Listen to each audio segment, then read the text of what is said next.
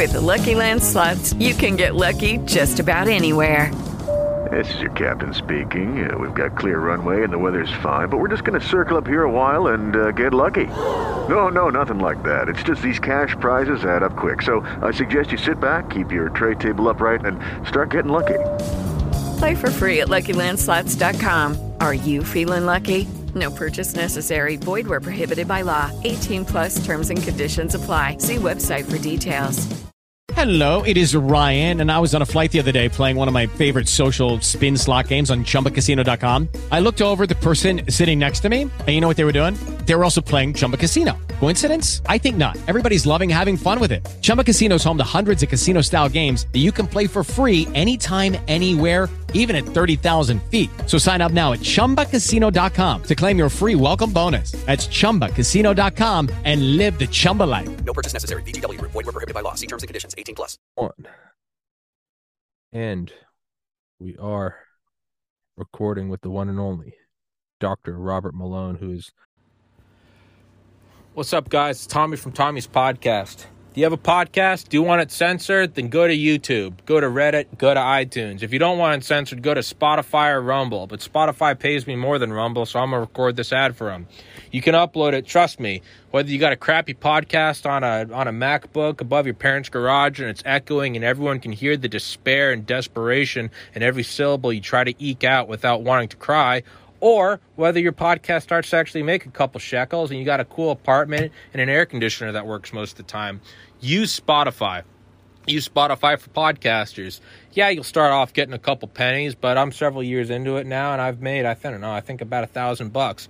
It's better than nothing. It's better than working at a liquor store with people you hate, with customers you hate, and a boss that hates you. So join Spotify for podcasters, and you'll actually start making money.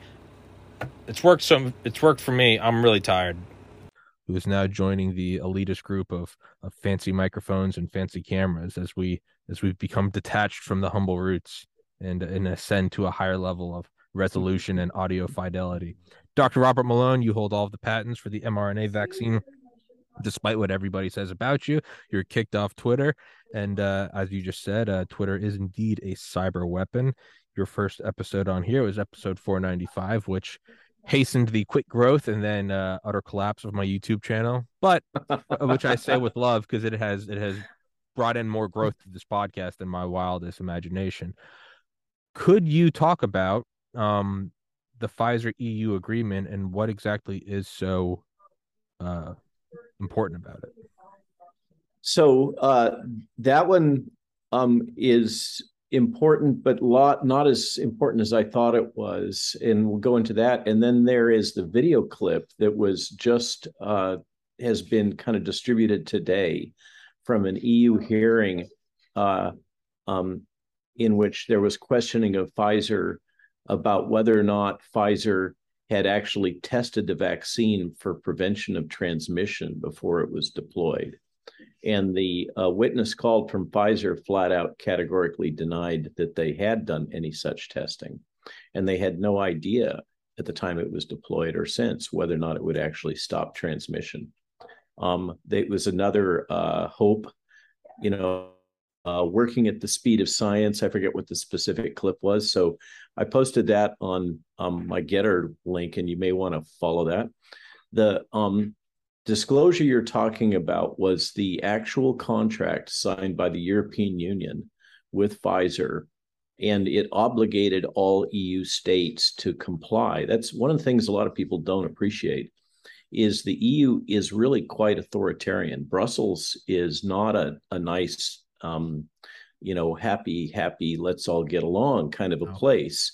And I really learned that in the context of the Malone election recently, in which it became clear to me from my colleagues in Italy as they were helping me comprehend what was going on, that in Italy and many of the other what are really client states of Brussels and the United States, by the way, that's the perception that many Italians have of themselves, is they have two taskmasters. One is Brussels and the other is the CIA.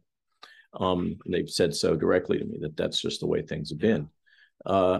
And they because of the indebtedness that the country has incurred, and of course that was accelerated during the COVID crisis, they functionally have no operational latitude. The bankers own them.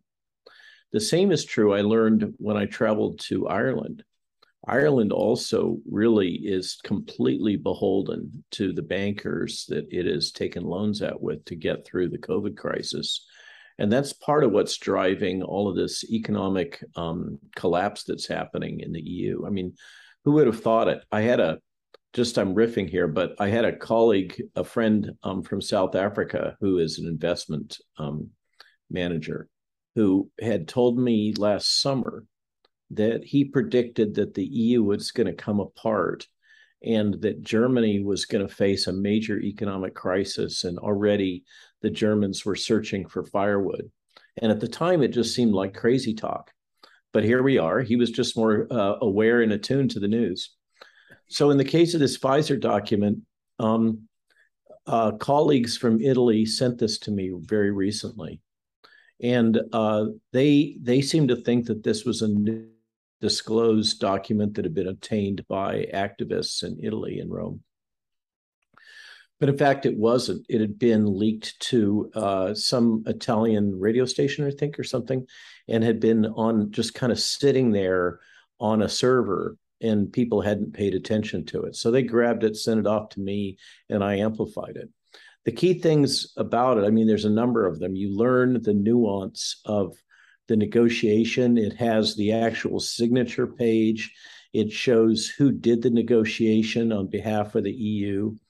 And it clearly shows the egregious terms that Pfizer got them to accept, which includes complete indemnification from any liability for a very extended period of time for anyone using the vaccine. That's the main thing I think that is important in there.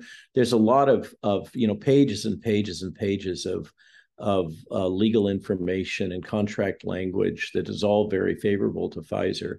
So basically, I think we can conclude from that the EU negotiators, and presumably what I've heard is the same basic contract has been deployed all over the world with various nuances. I've heard that some versions in some countries include clauses that if the country breaches the contract, then they will concede to Pfizer ownership of ports or other tangible assets.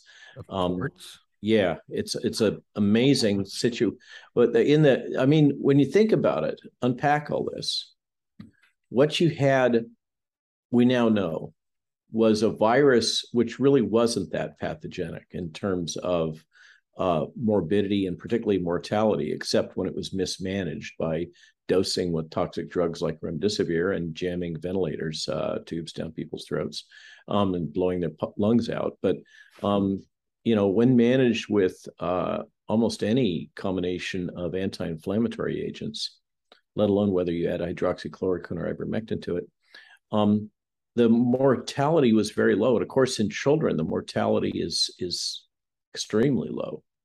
But you had this fear porn coordinated globally, pushed out, and that generates fear in the populace. The politicians have to respond to that fear.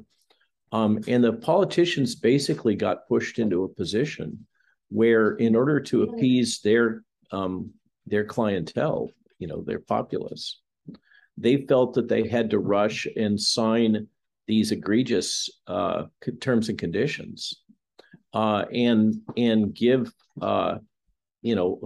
amazing profit to these companies that had developed these products in a rush without adequate testing, using government subsidies. So, if you're Pfizer or Moderna, what's not to like here?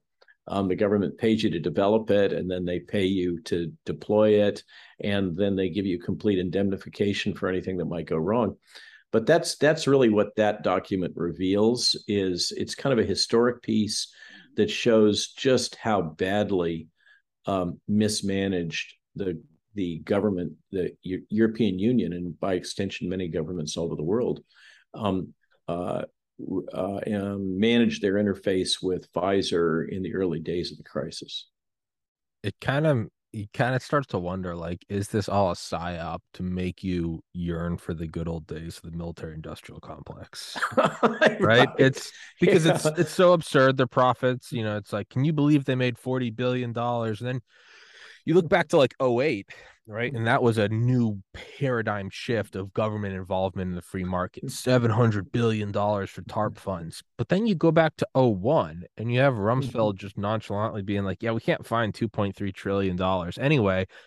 And like that kind of, you start to look at it more and more, and it does seem like that is like we've always known it's the nucleus of power. I could imagine the boardroom at Halliburton going, damn, we should have got into biologics. Absolutely. But I really do think it is you have candidate A and they're way too bad. So you bring in candidate B who's comically evil. And you start going, dude, I would love candidate A.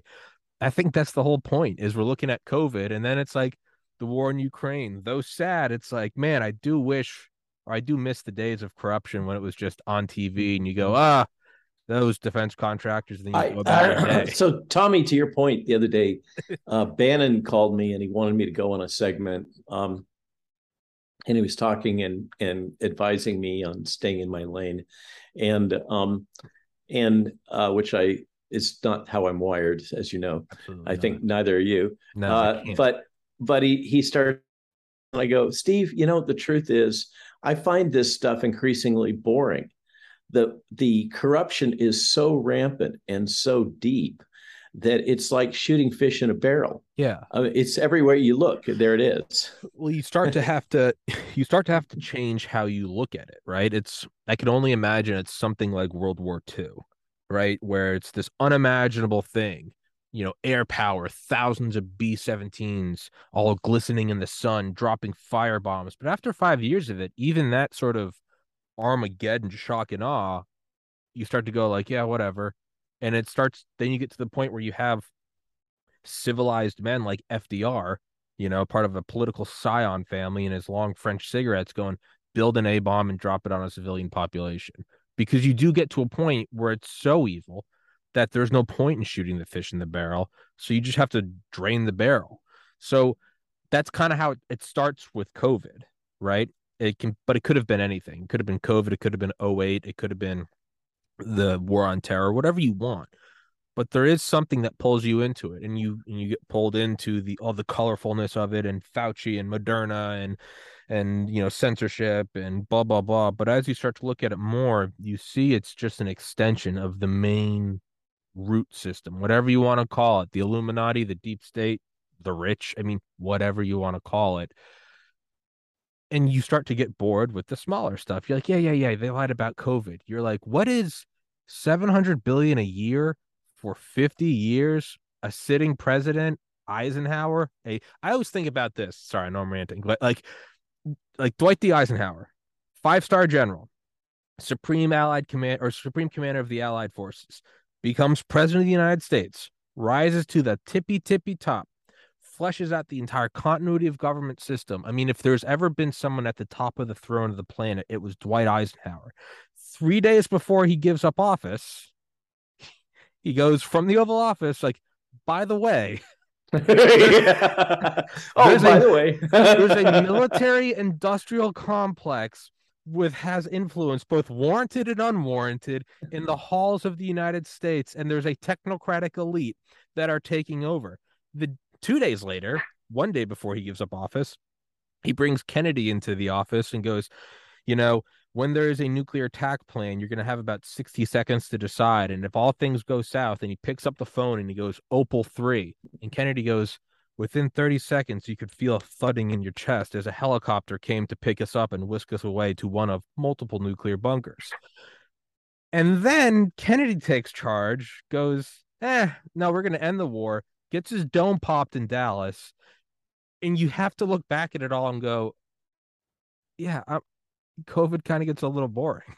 You go, there is a machine in charge. COVID's just, no pun intended, is just a symptom of one of the many legs of the machine. Yeah. And this gets to the Jekyll Island book and everything else. G. Edward Griffin, and then that's the thing. You go. Eisenhower gives that speech on January 17th, 1961. You go back 28 years to Smedley Butler, the most decorated Marine in U.S. history, comes out and goes, "Hey, people from the DuPont family and the Warburgs and the the Remingtons, they want to give me money, make me the king of America, remove FDR as a figurehead, and take 5,000 disgruntled soldiers from World War I and march on the Capitol." And the and the Congressional Committee on Un-American Activities just goes, "All right," and just and it just and and and 20 years before that was the creation of the Federal Reserve. So like, Yeah. I mean, I know we're like laughing, but like I also don't know like what else you're supposed to do. Oh, well, the good point. So we got to be careful here because people nitpick. They nitpick every expression that I have on video now, and every little tiny word, and they use those to attack me. So I did this video with exactly. We're supposed to be somber, and we can't. No gallows humor allowed. All right. Yeah, exactly. I did this video movie with Matthias Desmond in Spain, and we're sitting around, and the topic comes up about the mass formation psychosis, and where it is total gallows humor. We're sitting here talking about it, and he's saying, "Yeah, you said those words, and then I became famous," and then the whole use of the term psychosis has become such a big brouhaha. And no, I did not invent the term. It was used by people like Sigmund Freud and Gustave Le Bon and so many other people. So we're joking about it, and somebody takes that clip and weaponizes it and shows, makes the case that. It is Ryan here, and I have a question for you. What do you do when you win? Like, are you a fist pumper, a woohooer, a hand clapper, a high fiver? I kind of like the high five, but if you want to hone in on those winning moves, check out Chumba Casino. At ChumbaCasino.com, choose from hundreds of social casino-style games for your chance to redeem serious cash prizes. There are new game releases weekly, plus free daily bonuses. So don't wait. Start having the most fun ever at ChumbaCasino.com. No purchase necessary. VGW Group. Void where prohibited by law. See terms and conditions. 18+. Matthias and I had just deployed that as a joke on humanity, as evidenced by our laughing about it. So I just want to put the stake in the sand. Just because you and I were expressing gallows humor over the absurdity of the whole situation that we find ourselves in and the overwhelming oppressiveness of it. And I think humor is a natural human reaction in order to relieve the stress and all the other feelings about that. It doesn't mean that we're taking it lightly, and we don't appreciate all the death and destruction of JFK and Bobby and everybody else, Martin Luther.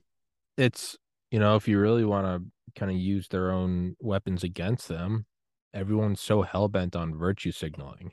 When something gets, I have never been more afraid of Donald Trump, and they tweet it out to show you that they're a good person. Throughout history, gallows humor is what you do when you can't even cry because there's nothing else to do but supply yourself with some endogenous endorphins and go, well, I guess we're screwed. So, I mean, if you really want to play technical, laughing is the best virtue signaling you can do because that is what the brain does when there's nothing else to do. I remember my brothers and I laughing several days after my oldest brother died because there's nothing else to do. Your brain is broken. So screw those people that don't understand how to laugh. If you're not laughing, it's because you haven't dug deep enough. You hadn't looked at what's really going on. How deeply absurd it is. I agree. Yeah. And it's been such a journey. I mean, you and I have kind of traveled it together in a strange way with all these podcasts over time. It's been a pleasure for me. Oh, well, thank you. It's absolutely been a pleasure for me. And, it's, like you're talking about people saying, oh, you and Matthias are having these gallows humors, laugh at it. Like, I think it's also important to paint just how chaotic and random these podcasts have been. Like you just said, us doing them together. For anyone that doesn't know, like what led to that episode 653, this is 652, so almost 300 episodes ago. You, Dr. McCullough, and Dr. Desmond on January 4th of this year. Just so. Excuse me. And good, just so, and good job on you for lining that up. Oh, thank you. But like for people that look at it and they're like, oh, this was all brought together. I've had people tell me that there was like symbolism in that podcast. I had Dr. McCullough went to Alex Jones to do InfoWars and invited me. My brother lives in Austin. So I was like, I told my older brother, I'm like, dude, do you want to go meet Alex Jones? And he was like, yes. And so like I flew down from there and I had caught norovirus a couple days before. So I'm traveling across the United States on planes with gastroenteritis, and I'll let you Google that and make your own conclusions. Go with my older brother.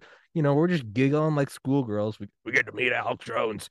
And that night, I go back to my hotel. I don't hang out with my older brother because of the norovirus. I have nothing else to do, and I'm in bed. You had just gone on Joe Rogan's show.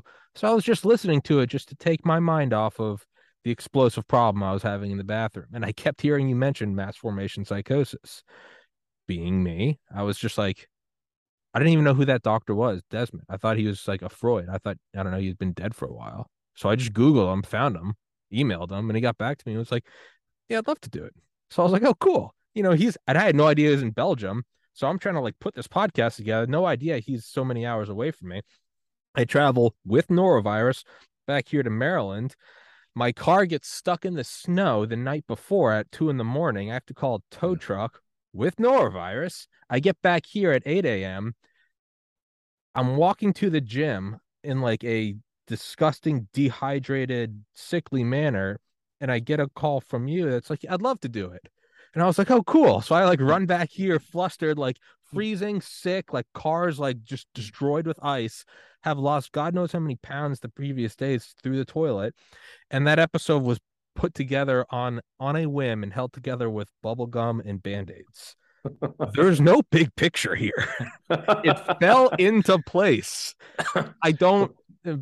Well, that's where you have to evoke divine providence, right? I mean, truly though, truly, like what? So, but I mean, even that though, the reason I said all of that is like, if you think there's any sort of greater picture here about gallows humor, or they're all in on it, no, it was having the arrogance to think that these people would come on my podcast. Well, it was just a bunch of people getting together and shooting the bull. Yeah, that's all it was. But even that is like Connect Four or Tetris, like the pieces fell together.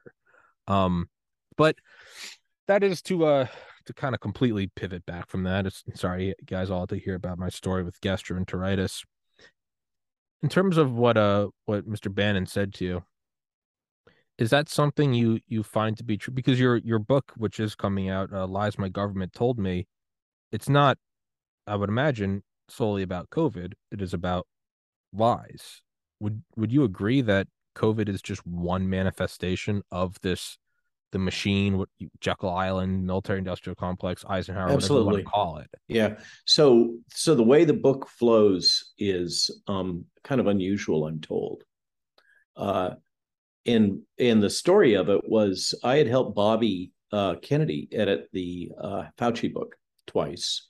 And after I recovered from my depression, having read it in detail, then the question was raised, would I like to write a book? And they didn't really think that I was a writer.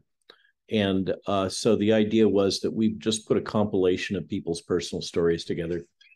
And it would all go very fast, which is why the deadline keeps slipping. And it would be, cheap and easy, and somebody'd write an introduction and slam bam, and there it was. I decide that's part of what made me decide to launch the Substack, was the logic that I could serialize the chapters, because I can tell you that I don't think we ever actually got the stipend retainer that was supposed to come to us for the book, and so it would not have fed the horses for a month. We'll just leave it at that. Okay. So we launched into the Substack, and then we had to kind of make sense about what a book structure would be. And so I did a lot of back and forth with Jill, trying to figure this out. And she's going to be a co-author on the book now, by the way. She's put a lot into it and deserves to be a co-author. But the structure is wrapped around how a physician encounters a patient. And there's three main things that, because I'm coming from my core competency, there's three main things that happen in the transaction between a physician and a patient. The first is the history and physical. That's when the patient comes to the doctor with their chief complaint. The second one is the diagnosis, and the third one is the treatment plan. Very simple. So the book is structured around that. And so the history and physical part is a series of first-person narratives from people like Meryl Nass and Pierre Corey and myself and many others, saying, this is what I've experienced over the last 2+ years. This is how I've encountered COVID. These are the things that have been done to me. These are the experiences I've had.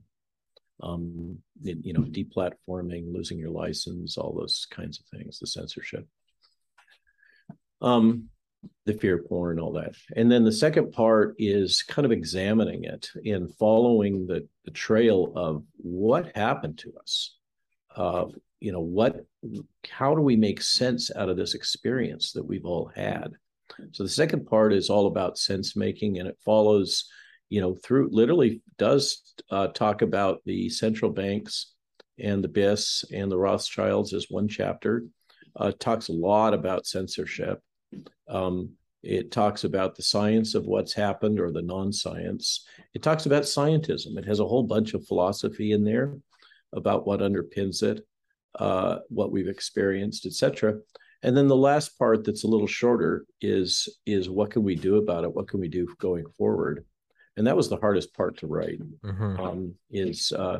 The title that everybody agreed we should use is The Lies My Government Told Me and the Better Times Ahead.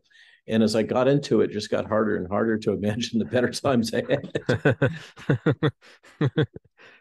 That is kind of one of the things is whenever I find myself rambling, which is every day on this podcast, is I'll get to the end of just, 10 minutes ago yelling about Dwight Eisenhower and General Smedley Butler. And you do kind of come to this point where you're like, well, what's the positive recommendation? Because there is, but I would argue there isn't really much value in stating what's wrong. Really, anybody with eyes and ears can say what's wrong, right? Warfare, hunger, rape. Okay, good, great, noted. Now what? If there isn't a recommendation, it's kind of a moot point. And I think that we can all, at least you and I probably could agree, that what we've seen, we were just talking about it, is this heavy hand of globalist hyper wealthy that control virtually all the capital and most of the companies of the world. And they exist in a space that is truly transnational, with typically with very deep involvement with the CCP. And they live in a world in which they believe that it is ethically appropriate to manipulate the rest of us in so many different ways, psychologically, physically, economically, et cetera, et cetera. And we all know the metaphor that's bandied about all the time about sheeple, but in fact, we are treated like livestock. Yeah. And when you come to terms with the existence of people with that much power that if they have an ethical framework, it's certainly alien to me. It's not the one I was raised in. How do you accommodate yourself to that in the likelihood that they will succeed in leveraging this for even more power than they already have? And they have clearly already leveraged it for more economic power than they had before. And I think the only answer that I've heard that's at all compelling is decentralization.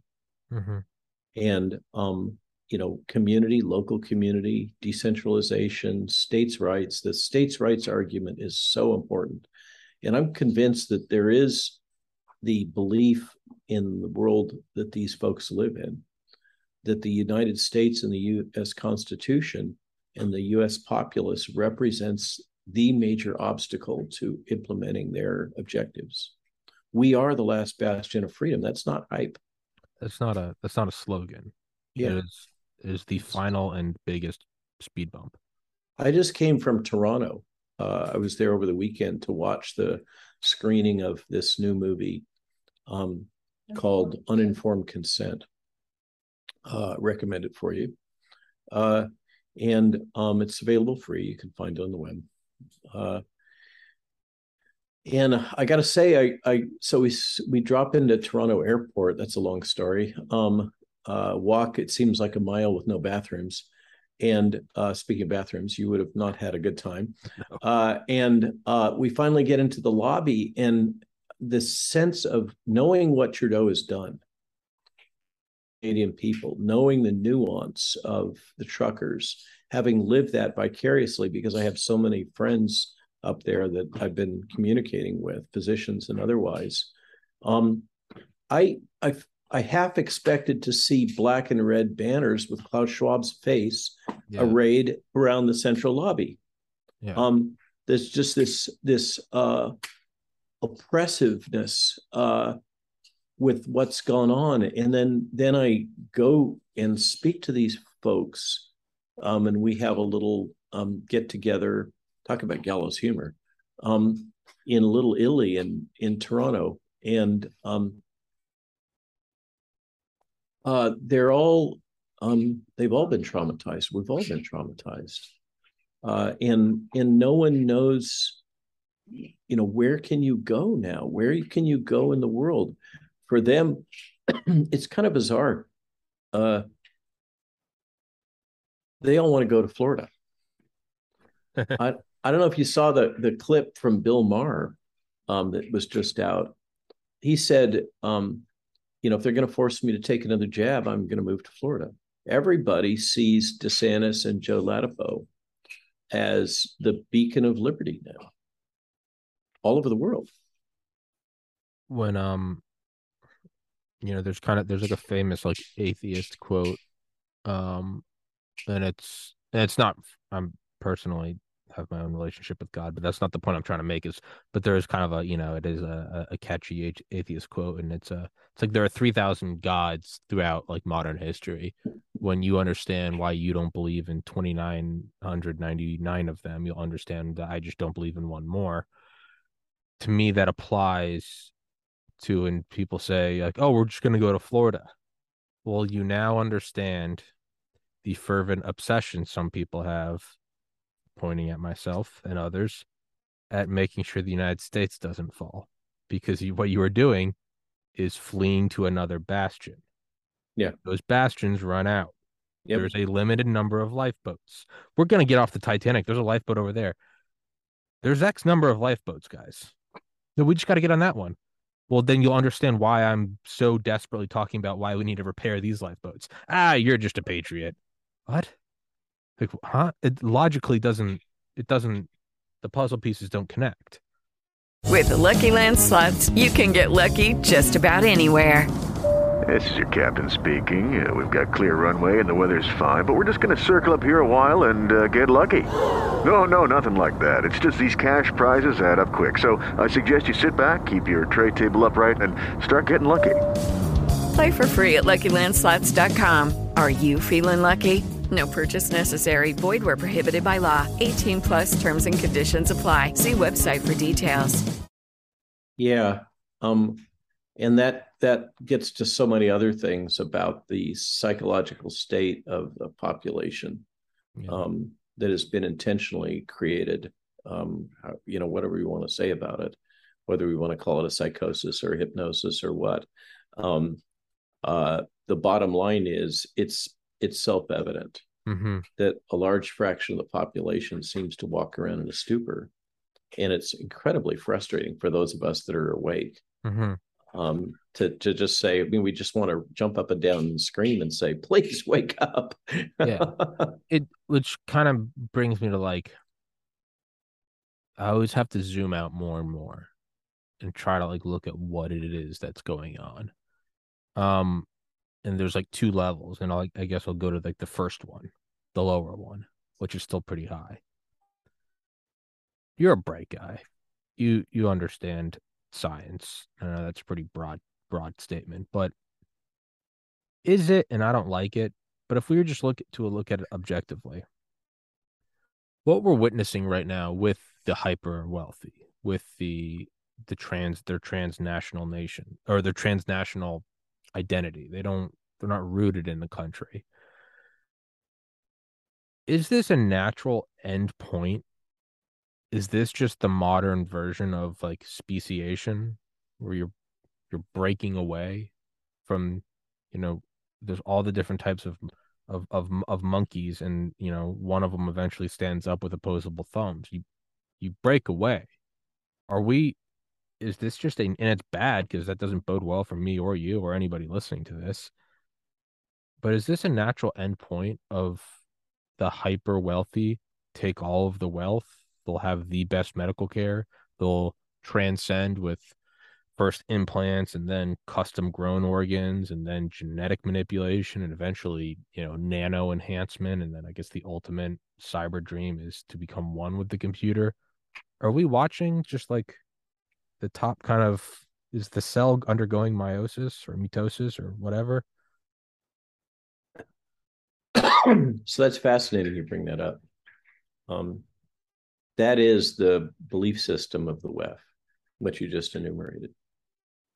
And that is the belief system that underpins the logic of transhumanism. And to some extent, it underpins the logic of the transgender initiatives. And Mr. Harari, who is kind of the chief scientific officer for the WEF, is notorious for advancing just precisely what you were mentioning as very serious thesis.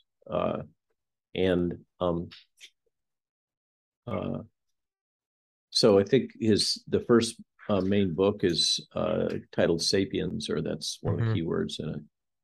And I'm told that's now commonly taught in many universities. And then the second one, the key word is Homo Deus, which is to say God-man. And this is the thesis behind his statements that so many find outrageous, that God is dead and man is God. That they or he have now positioned themselves as the new gods. The hubris is profound, and the threat is real. I mean, this is somewhere in the narcissist, psychopath, sociopath axis. And there really does seem to be a belief system that there is a need for depopulation. And there does seem to be a belief system that there will be a period of transition where there is surplus labor. There's another frame or lens through which this has been interpreted. Those that are of the Marxist bent see this, more as serious intellectual Marxists, not, wave the red flag and break a window. That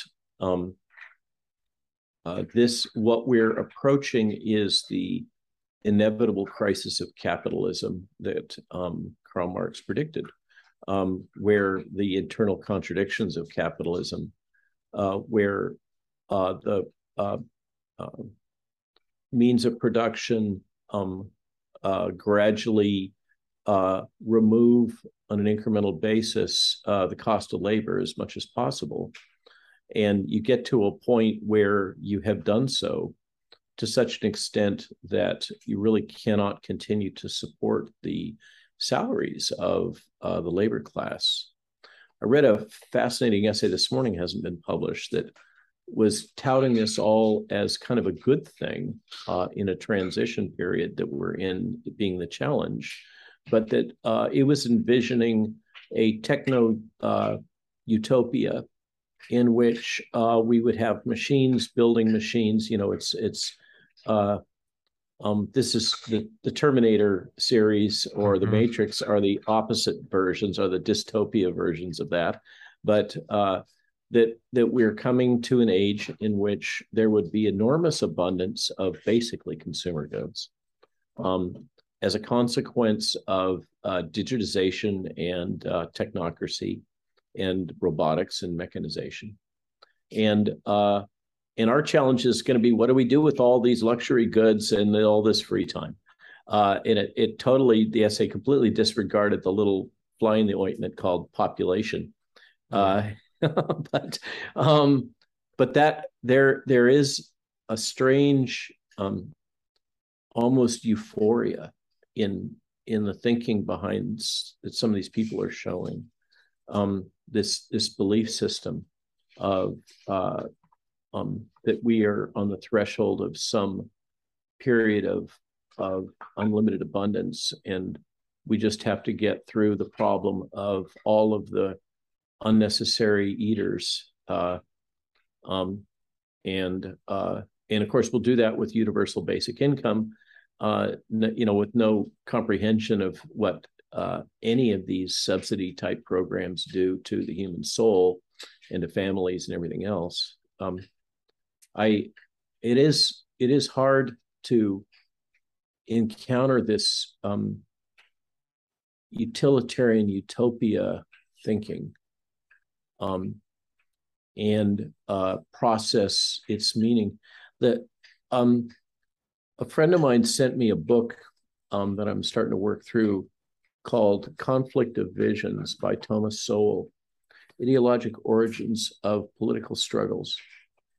And he makes the case that there are kind of two ways of looking at man, constrained and unconstrained. And that our Constitution in Adam Smith and that whole lineage our Constitution is a great expression of the logic of a constrained view of man, that man is inherently flawed. And what we have to do is things like build checks and balances to control his flaws and channel them in productive ways. This is the basis of capitalism. And the unconstrained view is basically Rousseauian, in that the natural state of man is to have a pure heart and to just coexist in nature in a wonderful, happy place. And that if we could only free man from all of the constraints and problems imposed on him, I'm in a non-gender specific fashion, over time, as man is matured, then the true nature of man would be freed, and we would all live in a happy place. And I think that is part of what we're dealing with, is that those two fundamental visions are at odds with each other. And when we look at a lot of the kind of socialist Marxist logic that's being promoted right now, that's coming from this world where the beliefs, the system that seems to dominate is that we can get to utopia if we only do fill in the blank, this, that, and the other thing, right? Isn't that always like the last famous last words before you fall into dystopia? Yeah, and you and I are of the cast that's busy going, hey guys, there's this history thing. There are people still alive it's not even like 2,000 years ago. There are people alive with faded tattoos on their wrists from the last guy that said, if we just clean it all up real quick, it's going to be dirty. Mm-hmm. But if we just clean it all up real quick, we're good. We're Gucci. And it's like, you have to wonder, are they pure evil or are they true believers, which is almost scarier. I think so, that you're just hitting on another one of the sensitive topics that keeps coming up more and more. And it's the issue of whether there actually is evil and what does evil constitute. And these are big questions we're talking about here. And and that seems to blend straight into, is there a God? Is there a divinity? Is there something which is beyond all of us? Whatever, however you want to construct it. And is there a fundamental interplay between good and evil? And the phrase, I forget the quote from, evil runs through the hearts of each of us, that this struggle between good and evil is something that is a very personal one that each of us have to battle. And it has always been the nature of man, the lot of man, to have to fight that battle on an individual basis. And I do think that we have had, as I look out on the things even that are happening in the present, the divisiveness, just as a kind of a trivial example of what's happening in this resistance movement, whatever that means globally, about the vaccines or medical freedom or whatever. There is a whole lot of division going on right now. Organizations are collapsing left and right. And there's various nefarious actors moving in that space, but it seems to be very much driven, a lot of what I'm seeing, by narcissism and egoism. And that axis, psychological axis, is the one that contains the sociopathy and psychopathy behaviors. The difference between one is developed and one is born. Psychopathy is more, I don't want to say it's on the autism spectrum, but it's a deficit of inborn deficit of empathy. Yeah. Whereas sociopathy is more of a learned behavior. As I understand it, I'm not a psychiatric professional. I just play one on TV. Yeah. I think that's what I see around us, in the West in particular, not so much in Africa, in some of the emerging economies, is a rampant narcissism. And I think that and I talk about this in the book, I really think that the cancel culture, censorship, all that, it can be traced back, at least one significant thread traces back to sheltered children that are believed, are protected, and come to believe that they have the right to be protected from any existential threat, any stressor, anything that would cause them to have cognitive dissonance. They have the right to be protected from any of that and from any other potential stressors in their life. They're entitled to that.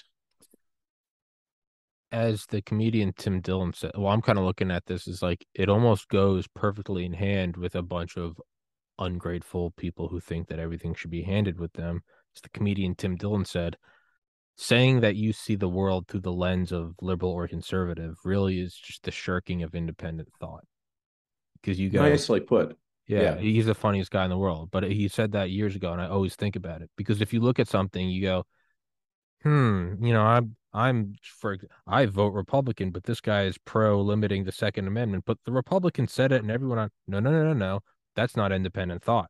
Or conversely, well, I am liberal, but they did say take the vaccine or you're fired. No, that's not bodily autonomy. But there is a shirking of independent thought. What's independent thought? You got to get those neurons sweating. What's that? Yeah. That's work. You got to work. It's the same people that don't want to work. So why would they want to work mentally? So throw up a shield. Tell me what's right. Tell me what's wrong. Tell me what's misinformation. It's not mine. It's Tim Dillon's. Credit to him. Well, can I riff off of that just a little bit? Go for it. It's been a topic in a couple of my Substacks, and you know that over time I've consistently said, don't let me tell you what to think. I'm trying to help you to think.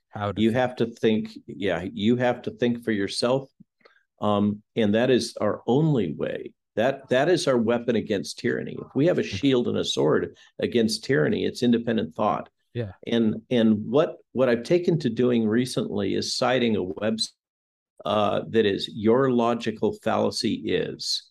Okay, so if you Google that, or don't use Google, please, DuckDuckGo or whatever your favorite is, um, uh, your logical fallacy is. What you'll find is a great little graphic presentation with links for all the common logical fallacies. And what I encourage my readers to do is take some time and learn the logical fallacies. And once you do, you can see right through the bullshit that has been pushed at you all the time in the media. Yeah. Because they use, like, the straw man is one of their favorites. Appeal to authority is another favorite. There's No True Scotsman is another one. There's a bunch of these that they use time and time and time again. They're kind of lazy about it. And once you see them, you can just, it's like that. What is it that it's really a popular meme now? The glasses for they. Yeah. Where you see the truth. Yeah. It's almost like pulling aside a kid and being like, listen, the girl that likes you is going to act like she doesn't like you. You know, you're the older kids are going to say they took your nose. They actually can't take your nose. It's all an illusion. And you're probably never going to encounter quicksand in your life, so don't worry about it. If you were told that, middle school and high school would be so much less horrifying. Right? If you just look back and go, oh, all right. Yeah. Yeah, but I think that is our journey. If you and I in these podcasts have a mission, it's to help our viewers think for themselves and to question, not just question authority, question everything. Yeah, and you're right. Including us. But that's the big ugly lesson that I learned from Matthias Desmet, is that only about 10% of people really want to be free. The rest want to be told what to do. Again, Tim Dillon. The reality is the more you get to observe society, he goes, the more you realize that people like the boot. They act like they don't. They do. They like to dress up as, I'm a freedom fighter. They like the boot. They like the blacked out van. They like it. I like to say, staying in the metaphor of childhood dysfunctional behaviors, they all want a harsh father. Well, that's what else he says about I was using a little cleaner language for the podcast. He goes, they all want a daddy figure. He's like, they all want, he's a gay comedian. He goes, they all want daddy. They want daddy to come home from work and put him in place. I don't think he's entirely wrong. No, we were taught this in med school at Northwestern, that there's kind of two categories of patients. And it's my big flaw as a clinician, is that there are those who just want to be told what to do. And there are those that want you to talk about through all the options and discuss the diagnosis with them. And the punchline is almost all of them just want to be told what to do. Yeah. The other one just wants you to let them down a little nicer. Yeah. Well, you can do A, B, C, but I recommend D. Okay. I chose D. Sure you did, buddy. Sure you did. And I know I only got you for a couple more minutes. So I'll try to wrap it all in. About one thing which you said about UBI, it's gonna be utopia. We're never gonna have to work. Don't forget, they also said that you're gonna take some really warm showers, and then we're gonna give you new clean clothes, and that's what they said to the Jews right after the train. So don't fall for the gold at the end of the rainbow, because the shiny object. Yeah, exactly. That's the last trick they give, right? And along those lines, the shiny object of not only universal basic income, but centralized digital cyber currency. There's a bunch of these little shiny objects that they're showing us, and you've got to look and say, does that make sense? And if you do that, I suspect you end up buying gold and silver. Yeah, that's the end. That's the end. I can give you, if you're wondering what is the end goal of all these red pills. It's screaming at a microphone in your apartment trying to hoard gold and water. I can tell you what the end goal is. It's going, huh? What do I do now? But so I guess if we're gonna define the transhumanism, that speciation, that the separation of the cells, but completely lopsided in terms of resources. To me, that leaves us with two things. And the first is the bridge left, not left, right, conservative, liberal. I just mean what option one. Option one is you start to understand the pilgrims leaving Europe. what, 500 years ago. And what do I mean by that? And I'm a little more shaky on my history then, so excuse me if I say something incorrect. But at the time, that is the pinnacle of human civilization, right? Just for the time, in terms of or you're getting booted off the continent to go be a prisoner in Australia. that too. There's Because another one. That's yeah. also an option. But so it's 500 years ago. But at the time, don't look at it from 500 years ago. Look at it from where they are then. They've got cobblestone streets. They've got stained glass windows. They've got Gutenberg's printing press. I mean, they're at the bee's knees. Da Vinci's the modern day Musk. He's like, I believe there's going to be a flying machine one day. And like, you're like, man, we are really living at the pinnacle of the world. I mean, they don't think the Earth's flat anymore. I mean, they think that we might not even be the center of the, like, it is, you're at the precipice of a new world. People still got on boats for a 3-month journey across the ocean. They had a good chance of dying in. Yeah, best case is you die and the ship doesn't go down. Worst case is you drown or drink salt water or eaten by a shark. And if you play the cards right and the gods really smile upon you, you get to a new land where you might be raped and eaten by some indige, or you might conquer them and then die from a disease. Best case scenario, you'll get here, and once you're all settled down, about another 200 years will pass. And then if you're lucky, you'll get in a wagon again and go 4 months across to go find some gold. Who in their right mind would do that? Well, they were escaping persecution. And that sounds great in a textbook that you learn in middle school before Thanksgiving break. Then you make like the cardboard turkey that looks like your hand or whatever the hell. But then you start to think about, well, where are we now? In 500 years, when they look back at us and they're like, the internet was only 30 years old. You know, everybody had smartphones. Social media, you can all access each other. There's an abundance of information. The Library of Alexandria is available in your pocket. You have Uber delivered to your. I can have Taco Bell delivered to my door while I'm playing 4K video games with my friends across the nation. What's not to like? Why did people get on a rocket ship to travel 9 months, a trip they might not survive, to land in a place? Who knows what diseases are there, or what alien diseases, or just personal skirmishes? What equivalent of Jamestown is going to happen in Mars? Well, if you can now look back where we are and look at how great society is, but you do reach a certain truth, which is this is all great. Taco Bell at 4 a.m. is great. But ultimately, there is something much deeper and more satisfying, and it's being free and knowing that you are setting it up for your children and children's children and onwards for centuries, live a free life. Then things like going on a rocket to Mars start to make sense. Why would you leave it all? Why would you leave the United States as an educated white male in 2022? Well, you start to see a deeper truth. Taco Bell's great for a while, but you can't go to bed at night, or you can't look in the mirror and be okay with yourself when you just see what is going on, when there are the metaphorical red and black flags of Klaus's face. Then you start to go, screw it. Let's go to a new world. And to me, that's like one path, is we're still in this 4-dimensional reality.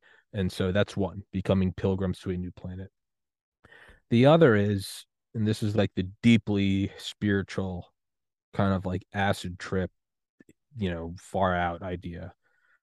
But it really is that we're here to learn something, right? And when you get a question on a test, the last question is a bonus and it's a real head scratcher and like organic chemistry. And you're like, all right, I know how to do a problem. And then you're like, but wait, they're not even giving us the proper tools. They want me to turn a ketone into a carboxylic acid using platinum. And you're like, wait, what in the fuck? Like, what am I?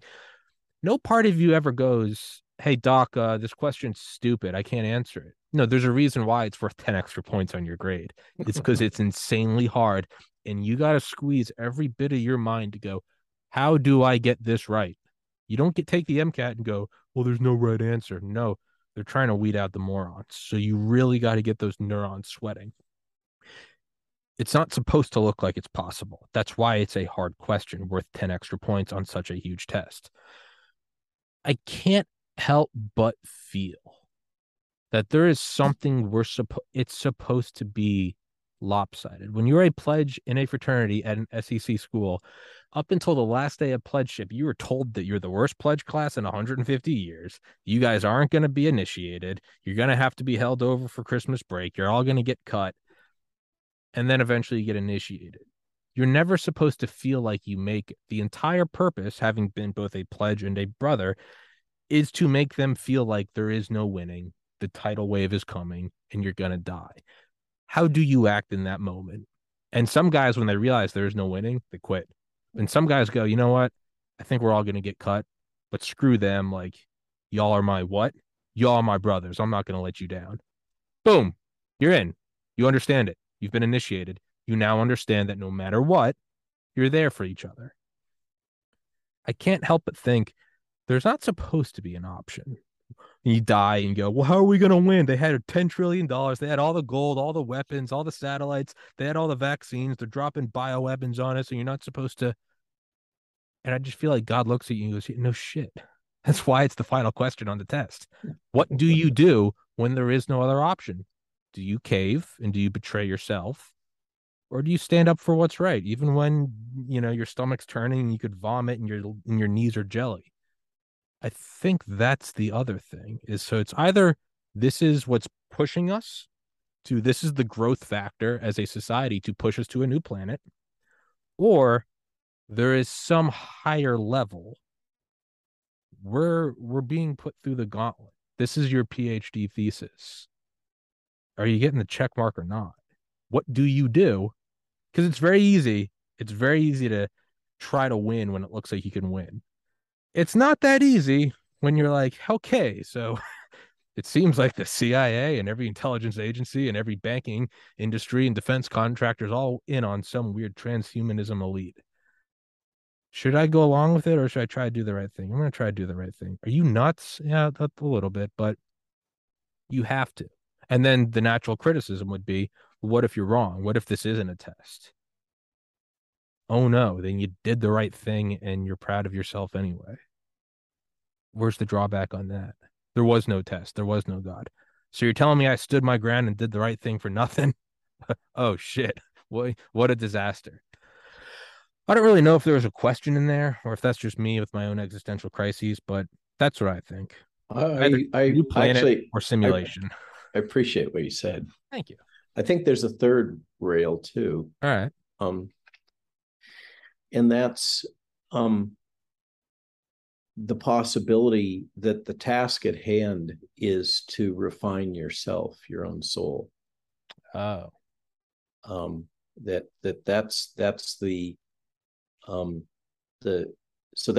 another challenge. Okay. And it's a personal one, that personal journey of being, of self. This is a kind of a Buddhist way of thinking about it, of the personal journey of becoming an enlightened being, and being at peace and seeking peace. So that's just another thing to think about. But I appreciate what you were saying also. No, I like yours. I do think that is in doing this podcast, I've lost more weight. I've stopped drinking. I've read more books. I've meditated more. I've grown closer to my family. I've done more charitable acts, because there is a point where it's almost like I'm going to control my own fiefdom of my own life. And I think it is a Buddha quote, Siddhartha Gautama, right? It's only by exposing ourselves again and again to annihilation can we find that which cannot be destroyed. Nice. And it's just the centermost nugget. It's the diamond at the very center that you can't melt. Everything else is ablated. And then there's just that purity at the center. Well, I think that is probably a pretty good place to. I was about to say, man, give a wrap. Put a little cherry on that. That's question everything except don't question me when I say get Dr. Malone's book when it comes out. What day next month? Do you know? No, it's not. It's going to be in November. It's towards the end of November. I don't know the specific date. I hope it hits that. It's in Tony Lyon's hands now. It is out of our hands now. It is just so. All right. Well, I would love to have you back on for that book. Thank you so much for coming on here again and listening to my incoherent ramblings, which, well, we started with COVID. We kind of stayed on COVID. And then, I mean, what, in 10 minutes, we're on JFK and then Jekyll Island and then eventually Buddhism. So yeah, we went to the big picture this time. That's good. It is. So we zoomed all the way out. Beautiful. Okay. Well, I think that was awesome, man. Dr. Malone. I love talking to you. Thank you for coming on. As always, I thoroughly enjoy these. You've got a beautifully inquisitive mind.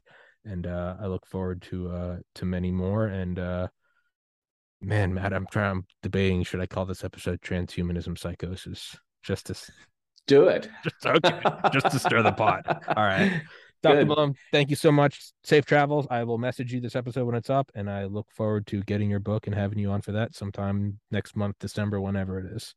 Thanks, Tommy. It's Thank always you my so pleasure. much. God bless. God bless.